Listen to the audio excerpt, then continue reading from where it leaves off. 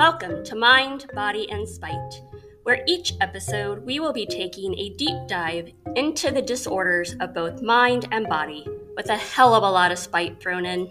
We are not medical doctors. Therefore, the information and opinions contained in this podcast should not be taken as medical advice.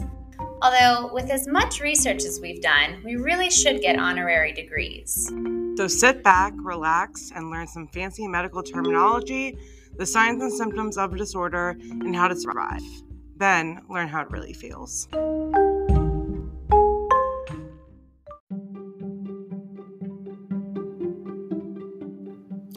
Hey friends, Shalina here. Just to let you know that this episode does contain mention of medication, self-harm, and suicidal ideation, as well as hospitalization. Listener discretion is advised.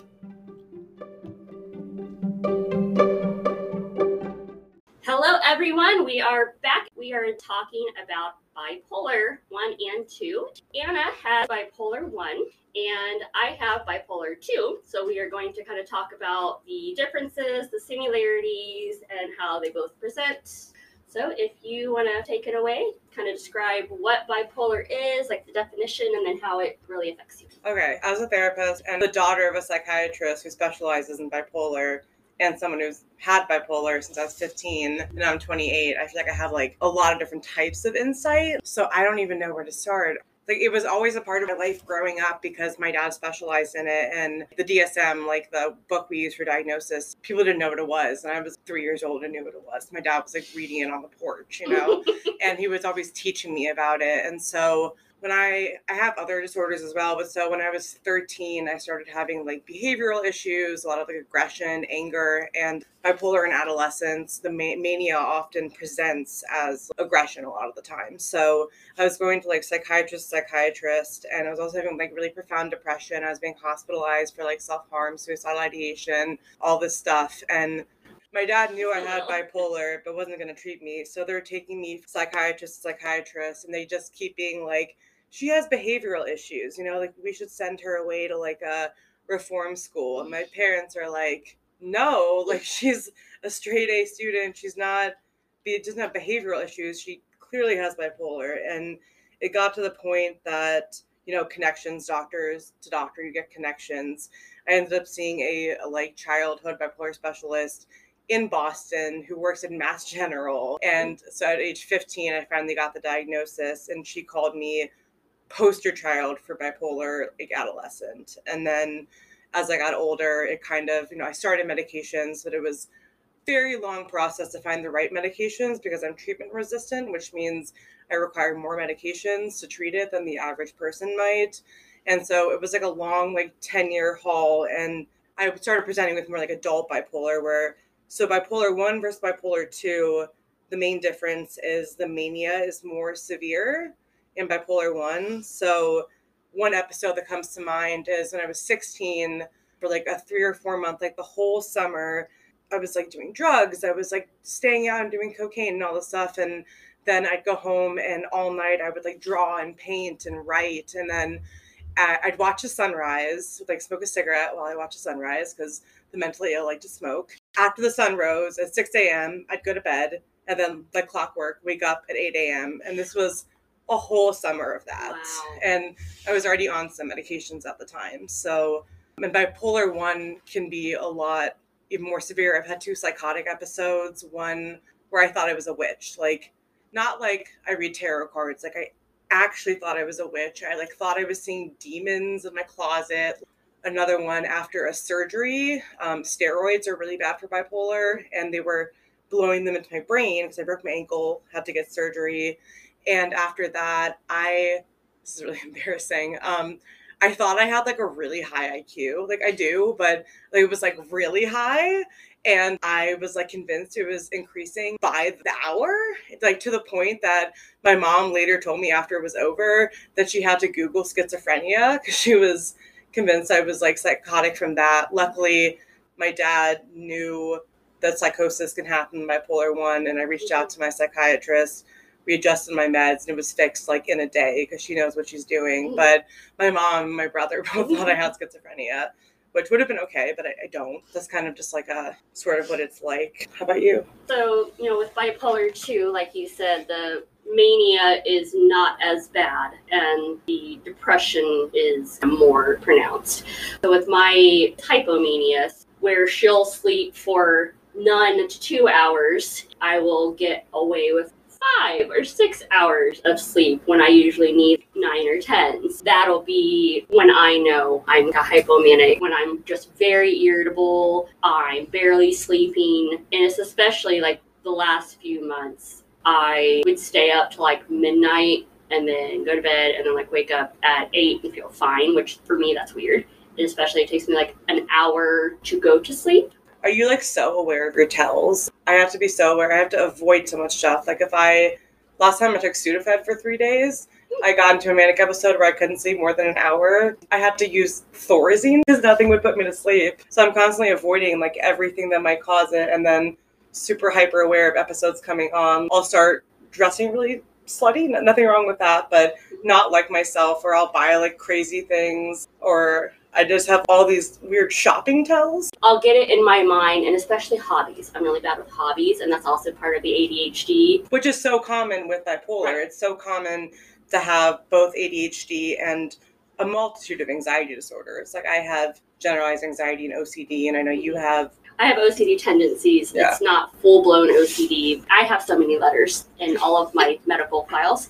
So like between PTSD and ADHD and bipolar II, they think that is like all contributes to why I have the OCD tendencies, but it's not like OCD. I would have to get up a few times at night to check the doors, and they're like, oh, well, yeah, that's OCD behavior, but that's from the PTSD because you were robbed because the door wasn't locked. I always want to hear more about people's depression. I don't know if it's really true that the depression is worse with bipolar II than it is with bipolar I, but it is more prominent for sure. I think it's longer episodes. And more common. Yeah. Like bipolar I think you have more manic episodes than from bipolar I, so I'd love to hear about what your depression is kind of like. My worst depressions ever, are very dark. I have not had one of those for 8-ish years. That's been kind of my lowest one, and I've only had one psychotic episode. Don't know if it was in a hypomanic episode or if it was in a depressive episode. I was just under a lot of stress and lots of things happened, and I had to argue with the psychiatrist because I did go to the hospital. The beds are shit, but the food was actually pretty good. But the psychiatrist there was arguing with me that I was not have psychosis because I knew they were delusions. And I'm like, listen, I hear voices, like there's this little person that's about 2 feet tall to the right side of me telling me that I'm dumb. But I know it's not there. Yeah. It doesn't mean I'm not hearing it. So his kind of like, well, that's not really psychosis. And I'm like, okay, well, I'm hearing shit. So... yeah. It's like, well, if it was real psychosis, you wouldn't know you were deluded. Like, you wouldn't know it was a hallucination. Okay, but I'm also very aware of my body, and I know there's not a little person. And aware of your bipolar, because you have to be really on top of it. Right. That kind of leads into what I was going to ask you guys earlier, if like being hyper aware of your tells or your symptoms or whatever, like does that have the potential to backfire on you from the standpoint of, yourself, and so you're able to say like, I know this isn't real, but I'm still experiencing it and I would like help with it. But then there's the other side of it is being aware, does like fighting the tells or being aware of the tells ever backfire in the sense that alone can set you off? Does that make sense? Yeah, not for me. Okay. No, and it's not the, oh, I'm shopping a lot. Oh, I must be hypomanic. Right. And then it's more of I have this overwhelming urge that, for example, I got really irritated that I had to kind of be professional with my hair color. And I had to go back to kind of like more red and instead of my blues and purples. And I'm just like, I have to do this. And I bought 3 wigs that I had yet to wear. They were cheap wigs. Wigs are good though. They were cheap wigs. They were Amazon. They were like $20 a piece. Because I got the 3 wigs, I had to get a wig head to put them on. And then I obviously had to get the styling set to go with that because you just have to. My worst spending was only $600 in one day. So that's my worst. Oh, I can do that, not manic. Well, and so I've heard Like in some of the Facebook groups that I'm in, I've heard people are like, I'm definitely manic. Like I just spent $10,000. My $600 is still not great. I think it's also wild because since I'm on medication, if I do have an episode now, it's more hypomanic, and it's like frustrating in two different ways. One being that I get so scared that I'm getting manic that if I'm just having a good day or a good week, I'm like, is this mania or am I just in a good mood for once? But it's frustrating because like I want the hypomania, because hypomania, if it's not too severe, can be really helpful, like really goal-driven, directive, getting things done, creative, and a lot of really successful entrepreneurs and like artists, poets, all these people. I have a poetry degree. Like a lot of them have bipolar, and the mania, if it's not out of control, can really push a lot of excelling in life and creativity and stuff. But then there's that crash at the end. And for me, my depression is interesting in that I skip every criteria for depression. And I'm just like insanely suicidal, like without any of the other symptoms. So I seem fine, but I'm just like constantly thinking about suicide. And that was one of the things with my meds. For 10 years straight, I woke up every day wanting to kill myself. And I was in and out of the psychiatric hospital. To say that as a therapist, I was in and out a lot, and I had really bad like self-harm behaviors. And I got on the right medicine, and I woke up the next morning and I just didn't feel that way. And it was same with like I had like addiction issues, and like I woke up one morning and I was like, oh, I can have one beer. And that sounds insane. Like I don't think that's how it works for most people, but it was like a whole long process. When we finally got it right, it was like, oh wow. And I'm on a lot of meds, but I feel like more like myself when I'm on them than I do. So whenever someone's like, oh, do you feel like a zombie? I'm like, do I seem like a zombie? Like I'm not. But yeah, so the depression scares the shit out of me. So if I am getting manic, I'm like, how can I nip this in the bud before it crashes? Because it always crashes. Well, how can you?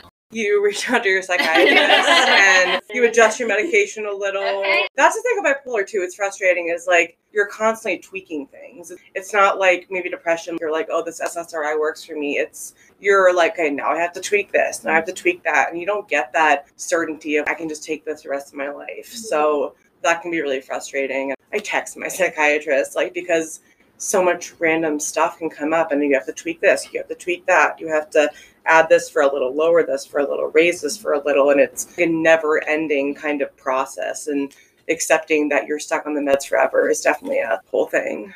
Well, and I'd imagine that adds to the hyper awareness of it too, where like you always have to be tuned in. You can never just be living with it. It's like there's a constant awareness of it. Yeah, for sure. But I also hate because when you are medicated, we're both therapists. You can live a normal life. This is my second master's degree. You can live and do normal things, but people have all the stigma that bipolar is like crazy and you can't ever live a normal life. Reality is, like I said earlier, like a lot of entrepreneurs have it, artists, and you can totally live a good life and it can have benefits when it does, because your brain is wired differently than other people's. Like if you looked at Shalina and my brains, like they would be wired differently, and it makes you more creative and stuff. We're both creative people for sure. And I attribute that to my bipolar because no one in my family is creative at all. So it must be from that, right? Let's go with that. Yeah, so with me, I didn't even get diagnosed until I was like 33, 34 when I was hospitalized with psychosis. And that was like the first time that I had ever heard it. And I didn't even know bipolar II existed,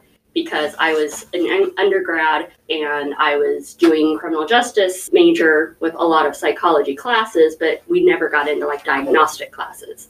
When I got admitted, and he was like, okay, well, you have bipolar II. And I'm like, is that worse than bipolar I? Because bipolar II is a bigger number. And he's like, no, that's less. It's not even that it's less severe though. That's just like such like a misnomer. It's just that the mania is less severe. It doesn't mean like the disturbance to your life is less severe. I say less severe because my swings aren't as bad to need specific antipsychotic or bipolar medication. So you're not on bipolar meds? No. I have. Ooh, girl. I have Wellbutrin, and they just upped my Cymbalta because I was definitely in a depressive episode, which I still kind of am, kind of halfway out of it. I was not like my lowest, but definitely like a 6 out of 10. We'll use that. We're bringing the scale back. We'll just use SUDS for everything. I'm on the atypical antipsychotics. Like I'm the full blown, and I hate how those have like such a bad rep too. It doesn't mean I'm psychotic. It's just that the medications that treat schizophrenia, also treat bipolar, and it's all dopamine related. But yeah, people hear that, like, you're taking antipsychotic. Well, first of all, it's atypical, which means it's newer and less crazy. But I mean, yeah, it's wild. Like, you take that, but it treats like depression. It's like taking an SSRI, but for bipolar. When I first got out of the hospital, I was on Abilify, and then the psychiatric nurse practitioner that I got referred to didn't love Abilify, and so switched me to Lamictal. I lost half my hair. It's like, yeah, this isn't gonna work. I even forget what we went to, but I still didn't love it. And then also that psychiatric nurse was more convinced that I had ADHD. So she was kind of disagreeing with the psychiatrist at the hospital. I'm like, okay, I mean, I'm open to discussing it. Like, why do you think so? Because I had a 4.0 in undergrad. I was doing well. Like, I definitely am not hyperactive. I don't have the capability of being hyperactive. I mean, I guess I can talk fast, and I do that. Obviously, sometimes. I talk too fast because you keep telling me to slow down. I've only told you once. Story of my life, Anna, slow down. Mine, I don't think are as bad. We had to up one of my SSRIs just because I was in a deeper depression than I usually am. See, so that's an interesting thing. So I know a lot about meds because of my dad. First of all, I take Lamictal. I like Lamictal. And Lamictal I liked Lamictal. Like, Lamictal didn't like me. Yeah. I felt great. My body, not so much. And Lamictal is an anticonvulsant, so it's actually like a seizure medication. And so it's wild to me how they figure out these things treat bipolar. Shit, you said something that I wanted to... What did you just say? Yeah, I have ADHD too, obviously. Yeah, me too. And that's why I don't remember if I exactly remember what I said. Do you remember what she said? You guys were talking about your drugs. You were talking about your depressive episode and going up on your Cymbalta. Oh, SSRIs. Okay, so, there we go. I don't have ADHD. Thank you. Okay.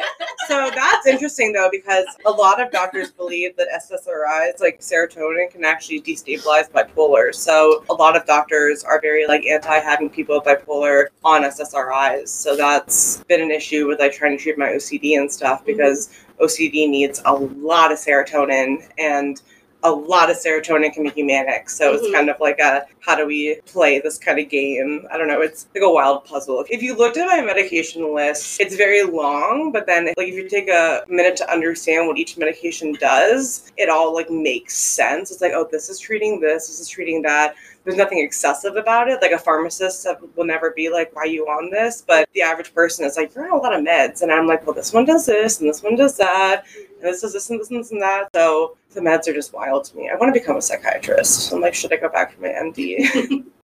You know, since we are therapists, we know that especially back in the day, lithium was kind of the go-to for bipolar 1. So have you ever been on lithium? I was on lithium for a very long time. It was the first medicine I got put on. Made me gain weight, didn't help me, but people actually still use it a lot because it is really supposed to be good for suicidality, and I was having a lot of issues with that. So I was actually on lithium from age 15 until like 2020 during COVID. So what ended up happening was right before COVID, I had the Sudafed issue, and the Thorazine, I ended up on Seroquel, and that was actually working really well. So I was like, I want to get off my lithium, and everyone was kind of like, no. And I was like, no, this made me gain weight. I hate it. I have like some thyroid thing from it. I'm like, it never worked. And everyone's like, it definitely worked. I'm like, it never worked. Made me gain weight. I hate it. So reluctantly, they let me very slowly taper off of it, and nothing happened. And they were like, oh, I lost weight though. That was nice. So, so it wasn't doing anything. And I'm like, I've only been saying that for 13 years, you know? But I get the fear. Like when someone is like, cutting themselves and hitting arteries and like ending up in the hospital, like doing drugs, you want them to be on the safe medication. But it was nice to finally be heard and be like, this isn't doing anything, but just causing me problems.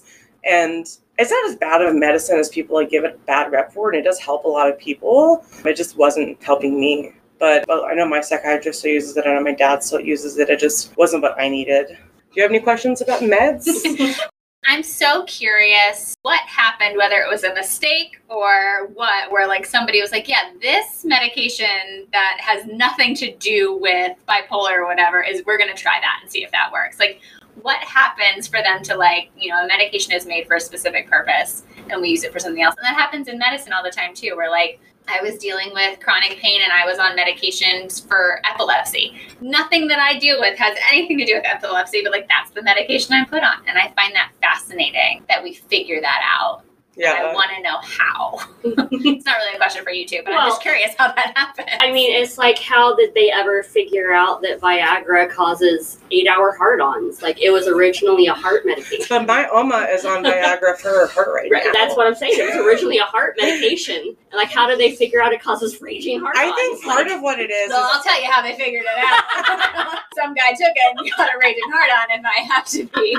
But that's like, I think it's just like the capitalism and money is like, they understand like the chemistry. They're like, this deals with this search receptor. So, and then they want to get patented for as many things as they can, because then they can extend how long it goes until it goes generic. So we know this helps with this, so it could potentially help with this. So they do a study. And then if it helps with that, the medicine for like every single autoimmune disease, like they just keep finding more autoimmune diseases it works for. So I feel like it's kind of that kind of thing. Like they're like, cool, this works for this. Can we also make it work for this so we can make more money off of that? But I'm not mad about it because they figured out some stuff that like really works. Yeah, no, it's always so fascinating because I think, that happens a lot with migraines. Like they're just now in 2023 are there medications that are coming out that are specifically for migraines. But up until this year, it's been whatever you can try that's meant for other things that might have an impact on migraines.